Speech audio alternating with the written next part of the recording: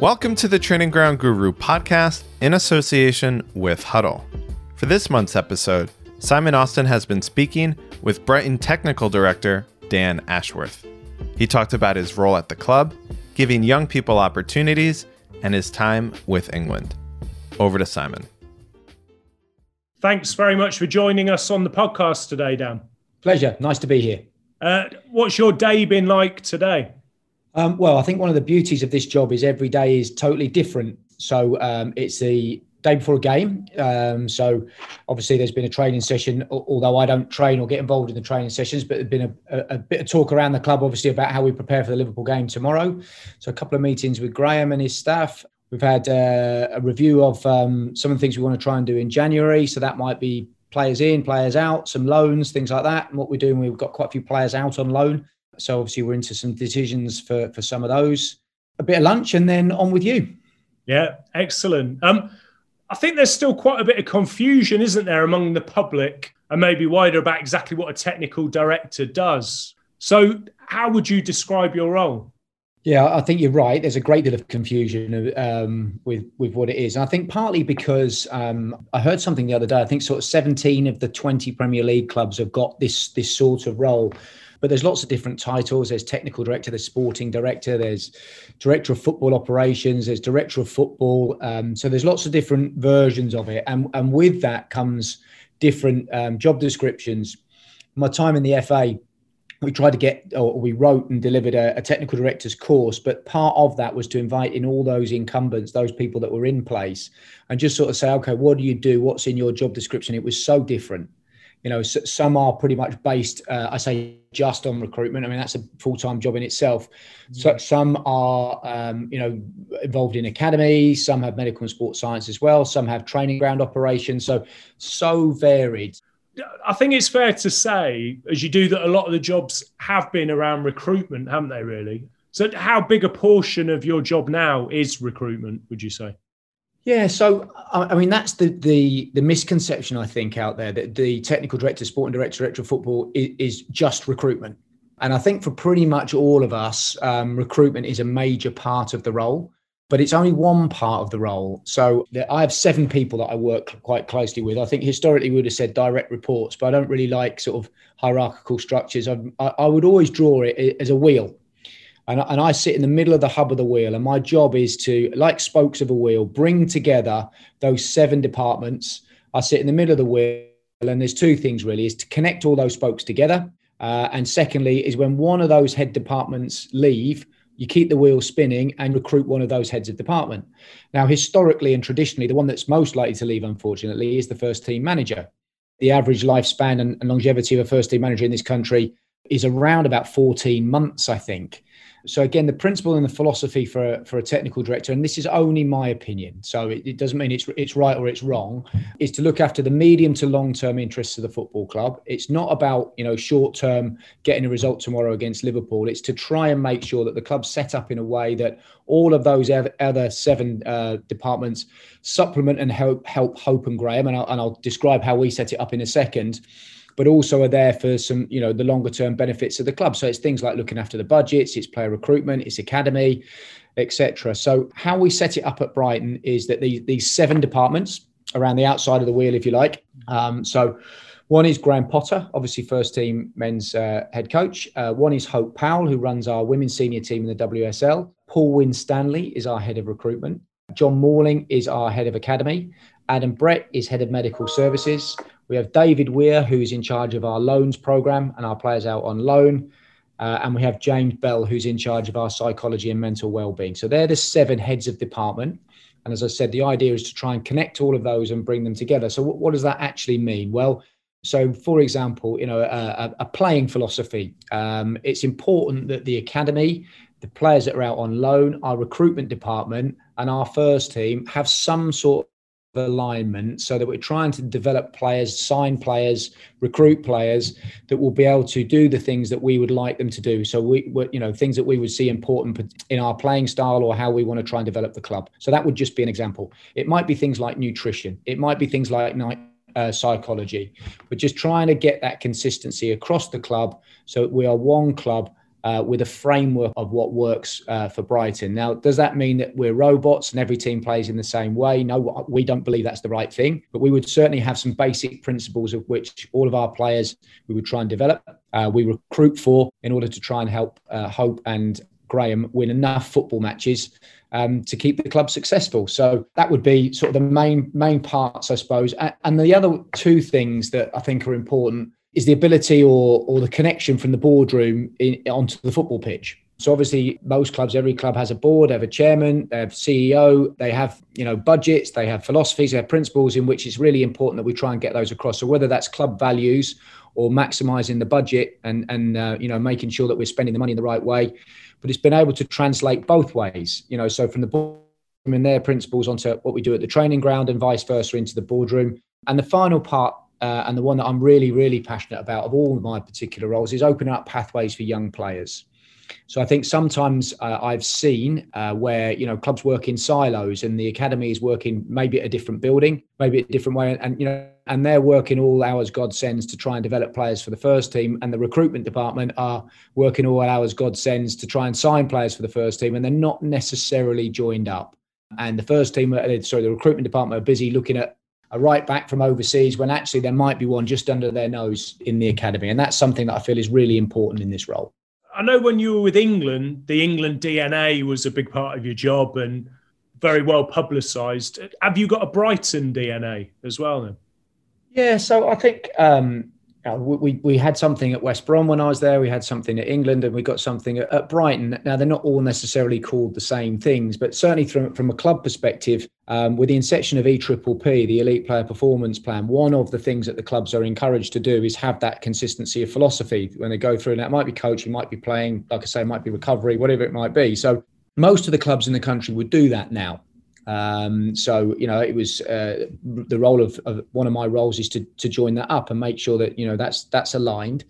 From an England perspective, it was always slightly different because ultimately we only saw the players probably around about 5 times a year, 5 international breaks. And invariably we were bringing players in. So if we had a squad of, 20 players, they're probably coming in from 10 different clubs. So not only are you only seeing them for 50 days a year, you're also seeing them from multiple different clubs, all of which might have a little twist on, a principle of philosophy. Some might press, some might go low block, for example. And so we felt it was even more important from an England point of view to really get that consistency. So when you're coming up the driveway of St George's Park and you're parking your club hat at the driveway, when you put your England hat on and you're coming to spend those 10 days with us at England, at least you had some principles. I remember what we did with the 17s. I remember what we did on the last camp. I remember what we did as we came through the pathway, and just trying to really make sure that we've got those consistencies and all of the things that we tried to do across the England team. So, it's similar, but very, very different at a club because you can sign players. At England, you never sign players. You can make decisions on loans, for example, where a player will go on loan. What does he need? What doesn't he need? What would be good for him? And you might even make decisions on, you might send a centre forward, for example, might be better off towards the top of League One, where they might get lots of chances, and in a team that's an attacking team that he might likely score more goals than a team that maybe towards the bottom of the Championship that doesn't score so many goals. So, and a defender might be the other way around. So there's all those sort of decisions that we need to make that fits into our principles and philosophies, and actually what's best for the player and what's best for the young players. I think, as you say, most academies have that philosophy, don't they? As part of EPPP, it's a requirement, I think. Maybe what I've not seen as much is where it unifies the whole club and the first team as well. So that's one thing, whether you've got that. And also, is there anywhere the fans can actually see it and read it and know what it is to share in it? Well, the first part of the question is yes, we do have it. I can't speak for any other clubs. And secondly, no, there wouldn't be anywhere where it would go public. I think it's a personal, private document. Again, different with England. And the reason we went public with the England one, because I thought it was important, or me, Gareth and Matt Crocker at the time, felt it was important that we share with the clubs that when we borrow their players, that this is what we're going to be doing with them. Now you won't agree with every single part of it. This is why football's so prevalent on the radio and media and so on, because we've all got a slightly different viewpoint, and it's great to get into arguments and discussions and debates and what's better, who's better, how's it better. But we just felt it was really important to go public and go out there to basically the clubs and say, okay, look, at least we're going to be transparent. So when we borrow your players for 10 days, these are the things that we're going to be doing with them, and this is why. From a club perspective, it's a little bit different because you don't have to do that. You don't borrow anybody else's players unless you might take one on loan. But it's more of a private document, I think, and a private plan that we would just work with, within a club context. Yeah, right. Okay. So did you formulate a new philosophy since you came into the club 2 years ago? No. I mean, I think that's unfair to sort of suggest that. And it's not, and none of the places I've been has it been Dan Ashworth's philosophy. So it wasn't at West Brom, it wasn't at England, and it's not at Brighton. I think my job, and I suppose my principles on how you work with people is not, autocratic. I don't believe in sort of, telling people this is what we're going to do and this is how we're going to do it. I believe in collaboration. And so, when I came to Brighton, the academy, for example, had a really comprehensive document, a Brighton Way, in which that they were going to, help develop their players through to the first team. So part of my role is to be able to join that up with the first team, but also, get a fresh pair of eyes on it. John Morling had been academy manager for 6 or 7 years. We've been a Cat 1 club, I think, for 4 years when I started. So it's that the plan was almost sort of 4 or 5 years old, albeit evolving all the time. And it's sort of, okay, well, have you thought about that? And what about this? And here's a tweak that either, maybe we worked at England, or when I was at England, I saw 1 or 2 of the other clubs doing. So no, it'd be really unfair to say that it's changed or there wasn't one, but it's just enabled me to look maybe with a fresh pair of eyes and support John and Graham and Ian Buckman and Paul Winstanley and the people that are in situ to try and join that up and maybe try and tweak it and think of a couple of different ideas as well. And I know you were saying that youth development's always been a passion of yours, and I know that was your background, wasn't it? How you got into the game after playing. Do you think the English game in the Premier League has improved a lot on youth development in the last few years? Yeah. In terms of development and opportunities, really? Well, certainly from a development perspective, yes. Back in 1998, I think it was, when Howard Wilkinson and the FA had the Charter for Quality. That was the inception of academies. When actually I first started my work in youth development at Peterborough United, so I was there for the first year we had an academy. I'm that old, you see, Simon, that's been doing it that long. So that was the first step, I think, on trying to improve youth development. You putting something together where it's got to be a certain number of contact hours. You've got to have certain qualifications as a coach. There was an enhanced games program, and put some rigor around developing young people, just as you would do in the education system. There's a curriculum to follow in the school education. You get inspections from Ofsted, so try and put some rigor around that. And then the EPPP has taken it on to another level. So Jed Roddy in the Premier League, when Jed was at the Premier League, their vision about trying to develop a Cat 1 and an EPPP system in order to put those next steps. So, and the young players come in with fabulous facilities now, a fabulous coaching structure, really highly qualified coaches, so many staff around and supporting pretty much every single one of the disciplines. So that area, it's come on leaps and bounds. And I was lucky enough to benefit from that from the England point of view. Because, when we're able to go and win World Cups at 17s and 20s, European Championships at 17s and 19s, Toulon, all those things from a youth development point of view, you can only do that with good players. And although obviously, I thought our coaches in England were really good, but, if they haven't got the right tools to work with, it doesn't matter how good they are, they're not going to win World Cups. So that was really, I think, a real marker in just how good the clubs have been at developing young players and just how good our young players are on a world and European stage. So that was evidence, if you want evidence, just how well the clubs have done and just how well the youth development program is doing. Opportunities is slightly different.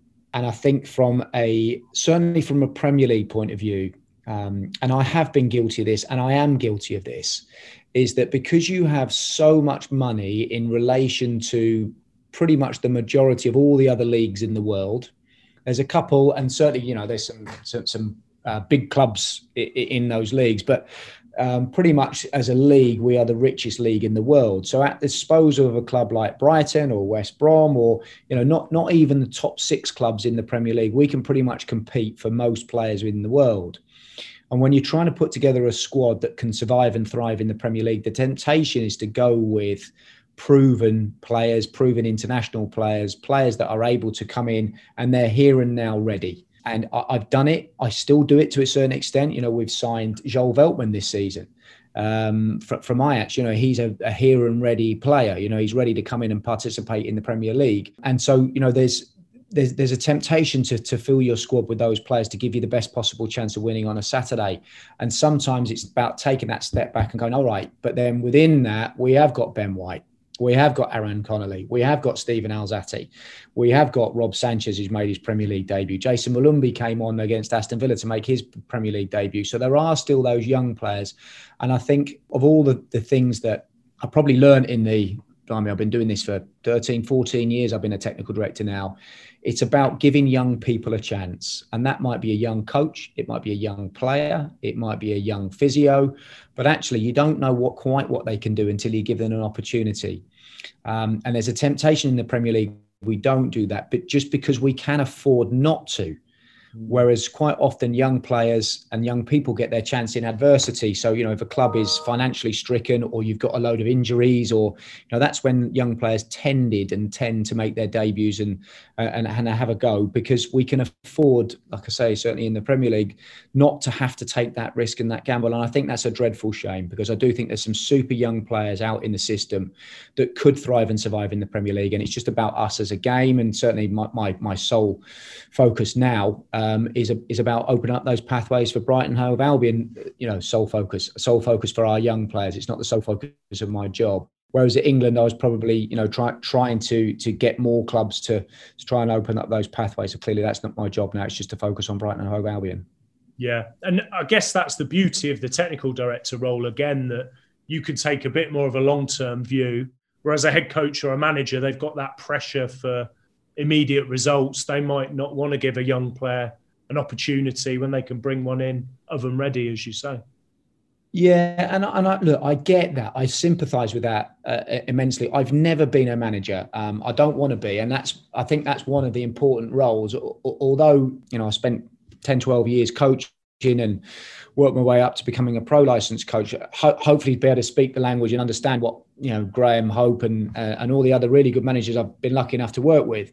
But and even I've coached from under 21s downwards. I've never been a first team coach or a manager. So do I fully understand the pressures that they go through on a Saturday? No, I don't.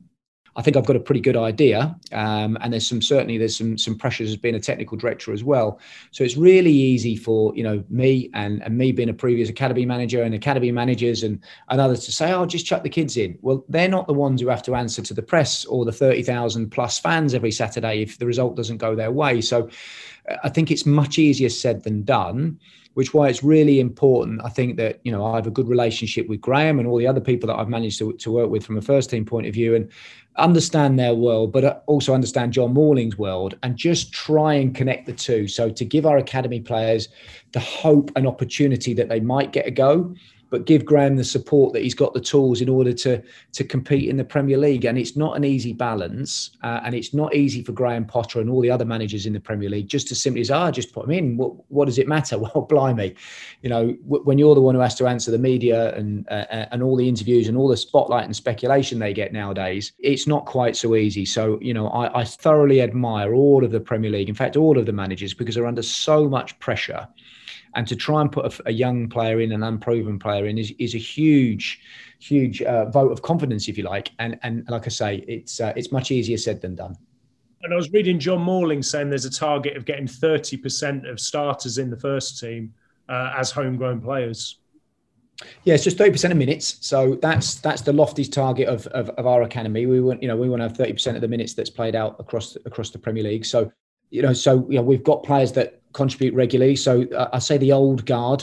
So Dunkey and Solly March have both come through the youth system and play pretty regularly.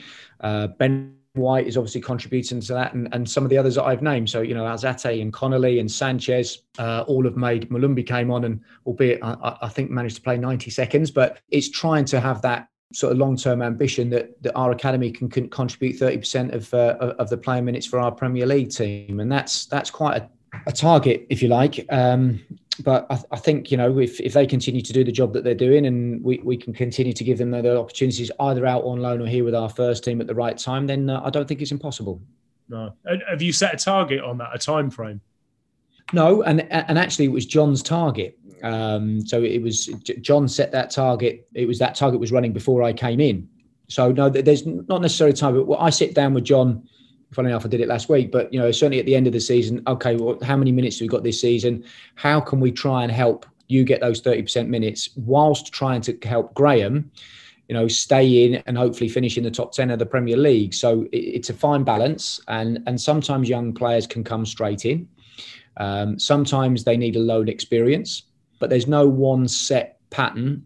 We've had some really different ones. So, Ben White was almost the poster boy when it comes to loans. So he went to Newport in League Two. He played a full season there. He then came back. He played half a season in our under-23s. He then went to Peterborough in League One in the second half of that season. Then came back. He then went to Leeds for a full season in the Championship. So he's had a steady rise, if you like, from a league perspective. And of course, did amazingly well at Leeds last season, helped them gain promotion. And now he's in and off the top of my head, I think started every one of our Premier Leagues this season. I'm pretty sure he has. So that's a sort of a trajectory where you say, okay, that could be loan. And then on the flip side, we've had some. Aaron Connolly, I think, had 27 minutes of loan football. So Aaron got Premier League 2 Player of the Year before last as a centre forward. He'd gone to Luton to go on loan, but he'd suffered a quite a nasty hamstring injury, so he wasn't fit until the end of March. Luton knew that. By the time he got to Luton, they were flying. They were in there running for promotion, I think, with 7 games left, winning team, pushing for promotion. So Aaron had a couple of appearances off the bench. So, one's had 27 minutes to be a first team player, and one's had, probably almost 100 games. But that's young players for you. That's youth development. There is no magic recipe that will get them from the academy under 18s into a Premier League team. There isn't, because they're all human beings. They're all different. They need a different opportunity, a different pathway. And again, it also depends on what you've got in the building. If you've got a real positional shortage they're more likely to get in. If you've got a load of centre-backs in Ben's case, they're less likely to. Yeah, it was interesting, actually, reading Matt Crocker's comments last week, your former colleague, where he's saying we're not going to send young players out on loan anymore at Southampton because they're much better off being in the building and being in our B team, which does go against the grain quite a lot. They seem to be the only ones saying that, really. Yeah, I mean, I worked closely with Matt for, 5 or 6 years at the FA. He's great. Got so much time and respect for Matt. And I remember when he first came in, he'd come from as being the academy manager at Southampton. And that was the philosophy you had back then. He's saying to me that, I think at the time it would have been Luke Shaw, I think Ward Prowse, Lallana. Who else did they have in there that he was talking about? Was it? I mean, they've had a raft of players that have come through, and their research at the time was actually the ones that get through are the ones that we've got in the building that we can sort of drop in and out of first team training, give the opportunity. It's right, absolutely get and respect that. Our model is slightly different. We do that as well. We do both. But we probably run with more players. We've got quite a few players that are out on loan, and our model is to be able to choose to do both. So, we value and invest in our under-23s team, and we see that as an important part of that perspective and that learning curve. As my example with Ben has just said, he went out on loan, came back for a period of time, went back out on loan, and Aaron had his development in the 23. So, yeah, obviously it has worked brilliantly for Southampton, and I understand why they want to do that. We've got a slightly different approach, and we're able to do both, we think. Yeah, and is it Andrew Crofts who's the overage player who plays? Yeah, that's interesting. I've not heard of anyone else doing that. Yeah, so I'm not sure if Crofty would like to be referred to as being an old player, but we tell him every day that he is. So. Yeah, this was a really interesting one. So we played Bayern Munich in one of the Premier League cup competitions. And we played them at under 21 level, under 23, I can't remember what it was. And it was soon after I started, I think. It was sort of February, March after I'd started. It was a cold, cold day down here at the training ground in Lansing. And Bayern Munich rocked up in the for an evening game. And I'm watching the game, and their centre-back, I'm like looking at it, I'm thinking, blimey, he looks 30 plus. So after the game, I was speaking to John. I was like, "Is he? He's an experienced player." And they spoke to the Bayern Munich staff, who said, "No, he's signed and played. He never plays in the first team. He's never here to play in the first team. He's actually here to help our young players." And that was one of the criticism, I think, for the under-23s. I hear a lot of people talk about, back in the day when the reserve team, you could drop down a couple of senior players and help the young players. And I suppose it's a hybrid version of that. Crofty is a as a great individual. I don't think you can do this for every type. I think it needs a certain type to do this. So Crofty was looking to come out of playing and into coaching. He was really passionate about becoming a coach. He still wanted to play. So that gave him a bit of that, training every day and still being able to play, but also the time to take his coaching qualifications and start that transition from player to coach. So he drives up standards every day when he trains. He doesn't train, 5 times a week. He might train 3, and then he might focus more on the coaching side on the other 2. We drop him in and out of games. One of the things was we didn't want to block pathways, so he's not guaranteed to play. So we got, for example, Jensen Weir and Teddy Jenks were 2 really good midfield players for us. So Crofty wouldn't automatically play instead of them, but just be around to drive standards on and off the pitch whilst he transitions. He's an ex-Brighton Hove Albion player. He's the right type. He gets us as a club, and we've done that a few times actually with players coming out of playing into coaching. So Bruno is on our first team staff. Steve Sidwell, easy for me to say. Siddy works with our 16s. Has done a bit of work with our 18s as well, whilst combining with a media career as he came out of playing. Liam Rossina worked with our 23s and is now obviously on Derby's coaching staff. We've got Ben Roberts and Casper Ankerson, who are goalkeeper coaches, who are ex-players. So, the club has done a really good job of transitioning those players into coaching. It's just another way for us to do that. Bit of an experiment, but Crofty's taken to it really well. He's now on his pro license, and so he'll be a fully qualified coach in the next sort of 12 to 18 months. Yeah, that's really interesting. And another innovative area, which you mentioned earlier, was the wellbeing space. And again, I think you're the only club that has kind of earmarked that, for dedicated staff and a dedicated department. So how did that come about? Yeah, so that came about really from my time at England. And we wanted to try and, again, go back to, we only see the players for 50 days.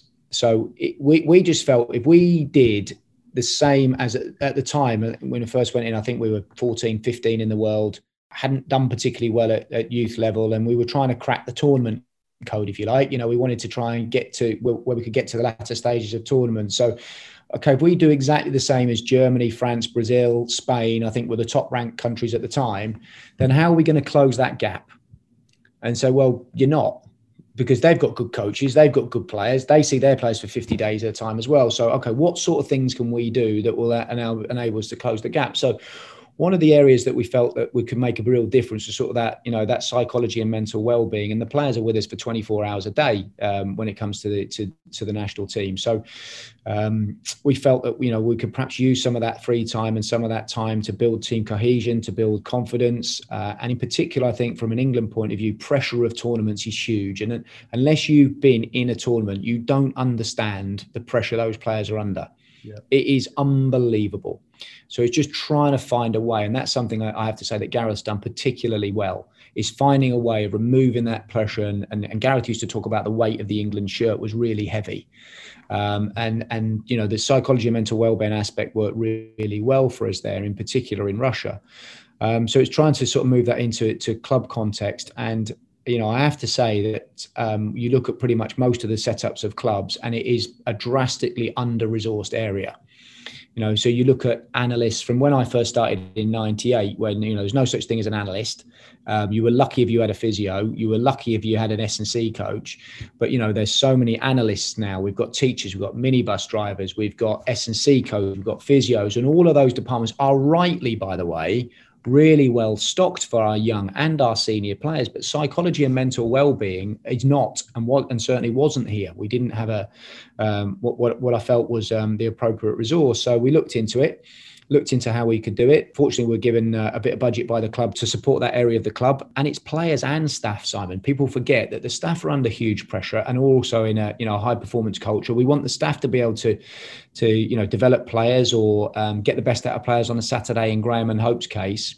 And there comes a lot of stress and pressures with that. And with daily life, there's pressures. There might be relationship struggles. There might be addictions. There might be loss of confidence. There might be depression. People forget, again, mind that we are all human beings. So it doesn't matter whether you're a footballer, you're a technical director, you're a first team manager or coach, or whether you work in a bank or a supermarket or you're a teacher.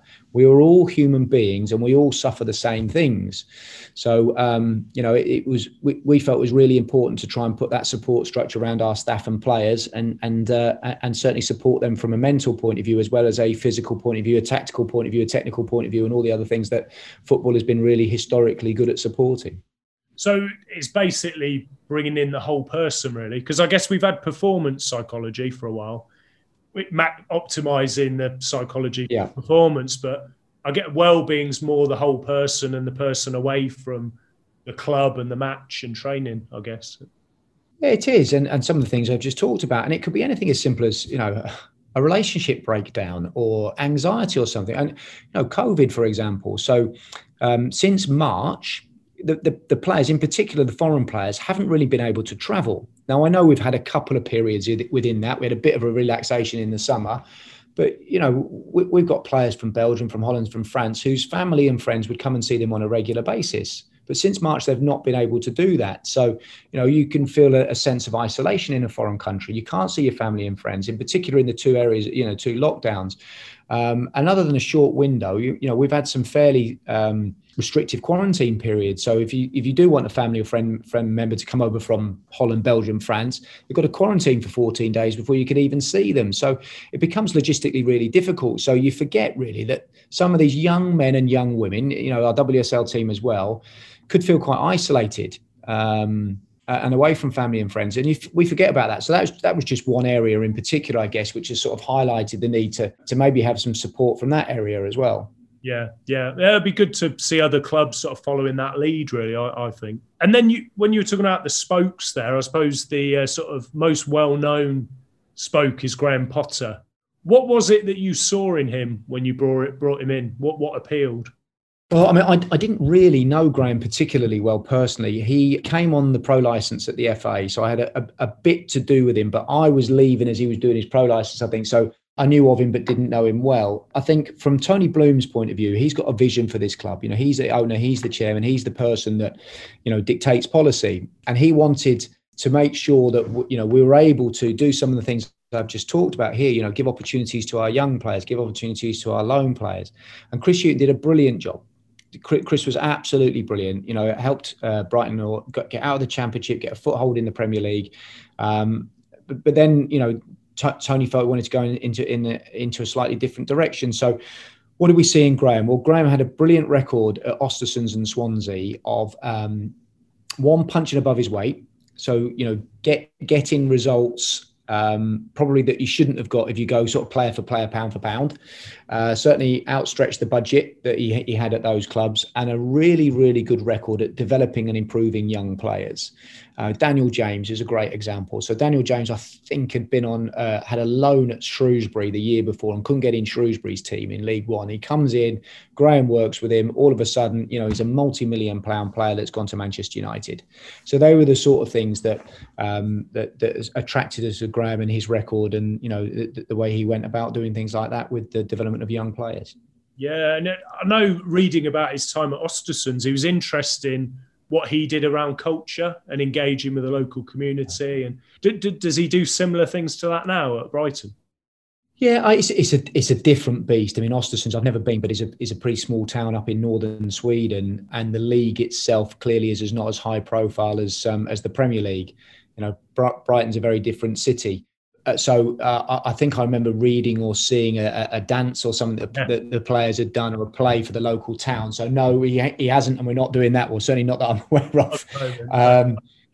But I think the wider thing, as you talked about, is the word culture. So setting a culture that gets the best out of people and players is the mark of a great leader, isn't it? Yeah. And that, again, it doesn't matter if you're CEO of Apple or you're the manager of Brighton Hove Albion. If you can set a culture, which means people have got the confidence to express themselves and the space to succeed, and you get the best out of them, that's all you can ask from any leader. And culture is a really important part for Graham. The personality and the player is really important to him as well. So again, from a signings point of view, that's one of the key things for him. Is okay, come on, what are they like as people? How can I connect with them? How can I help make them better? How can they make our team better? So there are the questions he quite often asks us from a recruitment point of view, not just physical, technical, tactical. It's the person themselves as well. They're quite hard things to assess, aren't they? The personality, because we have all the data for physical, technical stuff, but personality, how do you go about doing that? Well, I can't tell you. Well, there are some markers that you can do. I mean, even when you're scouting a player and watching the player from the stand. So, how do they warm up? How do they, if their team scores, how do they celebrate? How do they connect with their teammates? How are they in disappointment? How are they when they come off? How are they a sub when they're warming up? How are they, you can find out bits and pieces, how are they in training every day? Invariably, we work in a small industry, and you can probably find a previous teammate or national teammate or, someone who's coached them or somebody who knows the players to get some sort of character reference. So the majority of clubs would try and find as much as they can out from a character reference, but we probably, or Graham puts it as one of the really high things for him, about those personalities and character references. Yeah, no, that's interesting. Yeah, I did a piece actually with Glyn Chamberlain from Blackburn. I think he's European scout there, but he was talking about those things he looks for outside the game. But again, that's hard at the moment when a lot of scouts aren't allowed into games and you're doing it off data and Y-Scout and things like that. Yeah, it's really challenging. I know one of the things that, you'd said you wanted to talk about is the current COVID and how it affects how clubs work. And that's one of them, Simon. It's been very, very difficult for us and all of the clubs to get into games. So for our scouts, it's pretty much been a remote scouting process since March. The odd country has opened up for a short period of time. The odd team has, allowed you into a couple of games. But in the main, the majority for the last, it's going to be almost a year, I think, by the time this is over. Clubs have had to scout in a slightly different way, which is invariably more remotely and trying to pick up snippets and bits and pieces. So that has affected how we work. Yeah. And how are you looking upon fans coming back into games? Because you are one of the tiers that can have... I think, is it 2,000 fans, something like that? Yeah, so we're currently tier 2, although I believe that they're going to look at the tiers every 14 days. So we're currently tier 2. So the plan would be that we can have some supporters in against Southampton, which is a week on Monday. That's our next home game after Liverpool tomorrow. So we're really looking forward to it. We ran a trial event in the summer where our last pre-season game was against Chelsea. And they allowed 2,500 into the stadium against Chelsea in the pre-season game. And do you know what? I thought 2,500. Our stadium holds 32,000, so smaller than some of the others, but still a decent sized stadium, 32,000. I've got to say, I thought 2,500 people would get lost in that. It wouldn't make any difference. It was unbelievable. Oh, really? The atmosphere and the noise that such a relatively small number of people can generate inside a big stadium was incredible. So I can't wait. I think as a game, we've really, really, really missed the supporters. There's been some key moments that you just wish the supporters there could have been there to share, either the euphoria or the disappointment. A last-minute winner against Arsenal that was fundamental in first game back after lockdown. The supporters to be in in the stadium, for example, they haven't seen Lamptey yet. So Lamptey has not been seen live by any of our supporters, and it seems like he's been here years. Yeah. But back end of last season, so T made his debut at Leicester away, which was June time, I think it was, and obviously he's played in pretty much all of our games since then. Our supporters haven't seen him live. So stuff like that you just forget, really, and it's a dreadful shame, and we do miss them. The atmosphere at games is just... it's just nowhere near it should be, and I really hope that we can get them back in for a sustained period and hopefully up the attendances all around the country, not just from a financial point of view. I think just for those moments that I've just talked about there, and all clubs would have them as well. And how did that Lamptey signing come about? Because he's been fantastic, obviously, and sort of had a lot of spotlight on him. Yeah, so I mean, I've known him from my England days. Paul Winstanley and his team flagged him from doing well at 23s in the 23s league. We knew that his contract was running down at Chelsea. We knew that they would want to try and reoffer him. But it was a situation where I guess that he'd seen Reece James, who I think is either the same age or a year younger, who's a top player, by the way, and an England right back, blocking his path. Now, if Reece had been 34, I think probably T would have stayed at Chelsea because he would have seen his pathway. And I don't want to speak for him, but I think it was that, look, I want to go and play football. The pathway is blocked by a super young player who's in my position. I don't see me getting past him. And so I might need to look elsewhere to go and get my football. And we were lucky enough to be able to take advantage of that and give him an opportunity to play. But from Chelsea's point of view, and who am I to comment on Chelsea's transfer business? I totally understand that, they've got probably the best, him and Trent Alexander-Arnold, they're the best two right backs in the country. So you can only play 11 people at a time. You could only keep a certain number of players happy and give pathway to a certain number of players. So this happens on a regular basis. And it just so happened that we had an opportunity where a couple of our right backs, so Galgo, for example, was coming out of contract. So we only had Montoya. So we thought, right, we're going to have a space opening up. So maybe we've got an opportunity to give Tia some games and some exposure. And he's taken it with both hands. Back to an example of where you never quite know what you've got with a young player until you chuck him in and give him a go. No, definitely.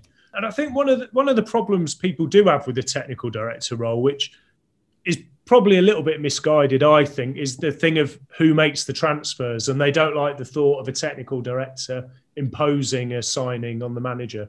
So I was just wondering how that process works of signing players between yourself and Graham and Phil. Sure. So I think this is only a personal opinion. So I don't know how all the other clubs work, and I'm sure some work in a slightly different way. If I sign a player that Graham doesn't like or want, it's a drastic waste of resources, because ultimately Graham's got to pick 11 players that he thinks are giving him the best chance of winning. And if he doesn't rate the attributes in the player that I do, then we're going to sign the player. We're going to invest a transfer fee, a salary, an agent's fee, and all those things for a player that Graham doesn't really want or rate and is not unlikely to play. It just seems a drastic waste of resources. So how we work here, so we agree the areas of the pitch that Graham would like to try and improve, or there's a player that's coming out of contract, or there's maybe coming towards the end of his career, or there's a player that we think might get sold. So we look at all those areas, and then Graham's like, okay, fine. On that basis, I'd like position X. So, okay, fine. So what the attributes we're looking for, we've already talked about our club alignment, our club DNA, and some of the things we're looking for. Our first point of call is, what have we got? So if he wants to, I'll throw a position. He wants a centre back. Okay, what have we got in the system? Okay, well, in the system, we've got Ben White, who's out on loan. We've got Matt Clark, who's out on loan. We've got Leo Ostergaard, who's out on loan. We're really lucky with centre backs, I have to say. So, right, will any of them do, Graham? Yeah, okay, well, blimey, I actually like all three of them, and they all three did really well on loan last year. Okay, so Ben White's the one. They all came back for pre-season. Ben was the one that Graham wanted to keep in the building and play him with the Premier League. Scenario number 2 is we haven't got that position in the 23s or out on loan. 18s are normally a bit too far away from the first team. So we need to go into the market. We now need to try and buy one. So it's like, okay, which attributes are really important? Well, we think we've got a good idea of that. How are they going to fit into the team? Danny Welbeck, we were looking for a sort of a bigger physical profile, number 9. So we had Connolly, we had Malpai, both of them, a little bit shorter, maybe don't quite have that physical presence that Danny has. So we're looking for something a little bit different. They were the attributes. Danny came available. The recruitment department liked him. Graham liked the profile, liked him. And then, okay, let's see if we can try and get a deal done. But it's got to be in agreement. And we would look at, firstly, do the numbers fit? So, we all like Harry Kane, but he's not coming to us. So Messi would be another one, So you've got to have a reality of what sort of budget and transfer budget you've got. So, do the centre forwards we're looking for, do they fit within our budget? Yes, they do. Okay, great. So we've got a list of 5 now. Recruitment point of view, right? You might want to order those, from 1 to 5. What do we think? What does it look like? What's the future potential? One might be 19, one might be 31, so all that gets factored in. Okay, Graham, this is what we've got. What do you think? Yeah, okay, I like that one. Don't see that one fitting for how I want to play, Dan. That one, not so much, and yet really like that one as well. So I might like 1 and 4. Okay, fine. We'll see if we can try and get one of those over the line and try and get a deal done on that one. So we'd always work with, Graham's preferred choice. And there's been times, when Graham has said that I'd rather work with what I've got. I don't think any of the 5 on your list are better than what we've got. So I'd rather work with the players that we've got and try and make them better than sign a player just for the sake of it. Right. Oh, that's superb. Thank you. And who actually does the negotiations then? Would that be you? So I just want to go back to another sort of sign. So then I'll answer your question on negotiations. Yeah, so the other sort of signings, we often sign players outside of the first team realm. So we would sign player signings that we might send straight back on loan, or might be for the 23s. So Graham would have less influence on those, because ultimately they're not first team ready. He would then track them with me when they're out on loan, for example, but he would have less, he's got to be focused, and he's focused on his sort of 22, 23 man squad and trying to win games on a Saturday. So he wouldn't get involved in some of those players younger down. Right. That aren't ready. So we'll make those calls as a club rather than Graham being on top of those particular signings. Right. Oh, okay. Excellent. Yeah. And then I was just wondering who does do the negotiations then when you've identified the target. Yeah. So Paul Winstanley's a really experienced head of recruitment. Paul's been here for a number of years. So Paul, myself, we sometimes use Paul Barber as well. So it depends. It depends. If we're getting towards the end of a busy transfer window and we've got 3 or 4 plates spinning, then I might pick up one. Paul might pick up one. Paul Barber might pick up one. Paul Winstanley would certainly lead the initial stages, and then him and I would tend to finish it off. That's how it tends to work for us. And then, of course, we've got things like re-contracts. So once they're in the building, handing out new contracts, improved contracts, trying to keep them. So there's that part of negotiations that people forget. And there's sales as well and loans out. So, David Weir would work on loans out. I would work on sales as well alongside Paul Winstanley, Paul Barber. So it's a bit of a team effort, really. Paul Winstanley would lead on transfers in, and I would probably lead on new contracts and transfers out. But we do it as a team. Right.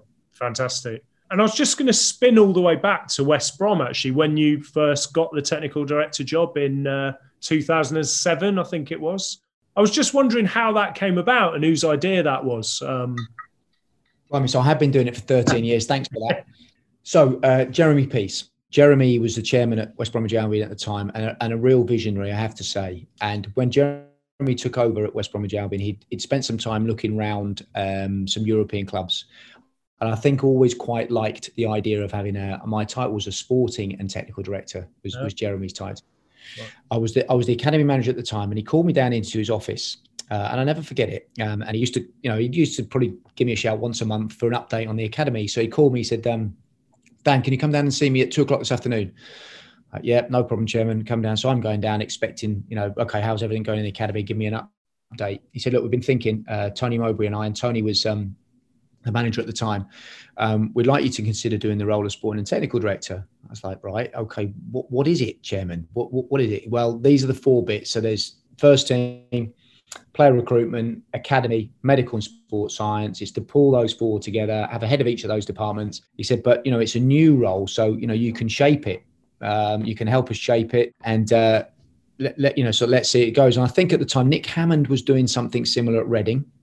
So I remember calling Nick, and he very kindly gave me 2 or 3 hours of his time. Went down to Reading, had a cup of tea with him, said, come on, Nick, what is it? How do you do it? And Damien Kamoli was doing something similar at Tottenham. I think Damien was at the time, but other than that, nobody else had it. So I said to the chairman at the time, I said, okay, can I have a think about it? So he said, yeah, come back and see me tomorrow. Typical Jeremy, wanted a quick answer. I said, look, I love my job as academy manager. It's a brilliant job. I love it. I'll try it for 6 months until the end of the season. And if you like me and I like doing the job, then let's talk about doing it permanently at the end of the season. But can I have it in writing? If I don't like it or you don't like me, I can have my old job back. I can have my academy manager's job back. So he said, yeah, no problem. So we did that. I did the first January window. We made 2 signings. We signed Graham Dorrans for £100,000 from Livingston, who turned out to be a really good signing for West Bromwich Albion. And we signed a Korean player called Kim Dihon, who came in less effective, I think would be a fair way of putting it, than Graham. And we ended up getting promoted into the Premier League. And at the end of that season, I'd said, yeah, okay, look, I'll give it a go on a permanent basis. And that was it. I was off and running. The jobs you've done, I'm thinking like West Brom and the FA, you were there long term. So are you going to be long term at Brighton? And second part of that, what are your ambitions for the club? What can you achieve? Well, long term at Brighton is in the hands of Tony Bloom and Paul Barber, so you better ask them that. I've been so lucky, Simon. I haven't had a job that I've disliked. I've absolutely loved all of my job. I love academy manager jobs at Peterborough, Cambridge and West Brom. I love my sporting and technical director job at West Brom. I've loved my job at the FA, and I love this one. I did 6 years at West Brom, 5 or 6 years academy manager at West Brom, 5 or 6 years as a technical director. I did 6 years at the FA. I'm less than 2 years into this one, and it is quite a long-term role, really. It's not a job that you go in for 12 months and out you go again. So certainly I haven't had any thoughts whatsoever about leaving this one. Certainly not my choice. But ultimately, look, I obviously get judged on the job that I do here. So that's down to Paul and Tony and how happy they are with me. But I think in order to try and get all of the things that up and running that, I believe in and hopefully can put Brighton in a better position either in the league or financially or pathway through for young players or better in the transfer market or any of those things, then hopefully that's I'll be in a position in a few years' time when all of those have achieved, and then who knows? But certainly, my ambitions at the moment is to try and fulfil the club's vision, and the club at some stage over the next few years would like to try and get into the top 10 in the Premier League. So, it's a really tough target. There's some brilliant clubs out there.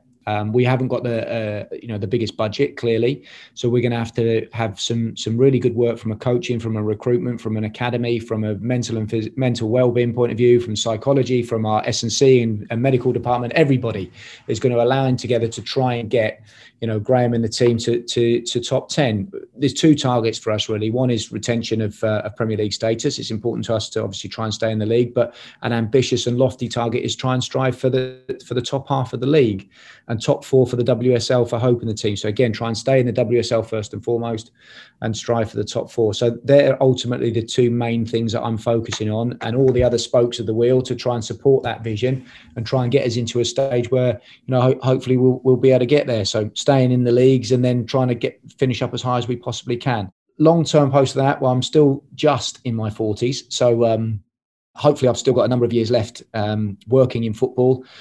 I thoroughly enjoy this job. So I love being a technical director. So I've done it for 12, 13 years. I have no aspirations to be a manager or anything like that. I love doing this. I've been really fortunate to have 3 wonderful opportunities, West Brom, England and here.